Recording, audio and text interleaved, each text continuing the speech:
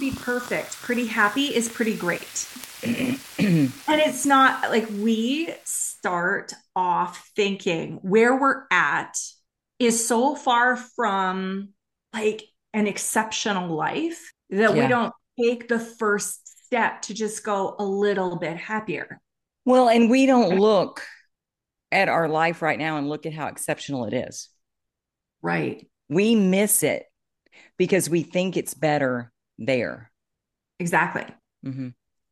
Well, and I often say that I use this analogy as like if you're too busy looking at the damn ground and like one foot in front of the other, trudging along, looking for the stumps and the puddles and the big rocks and the random shit that I trip over every day when I'm on a walk. Yeah. But if you're looking down like that and looking for all the things that suck or all of the potential What could go things that wrong? could trip you up, Hmm. you're missing the view. Yeah. You're missing everything that is around you. Like you're experiencing it, but you're not listening to it. You're not paying attention to it. You're not seeing it.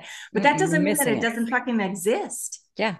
And we It's do just, that every day in our life, yeah, in our relationships, in business, I mean, in our diets. We exactly. get so caught up in focusing that we aren't appreciating everything around us and we're missing the opportunities. Yeah.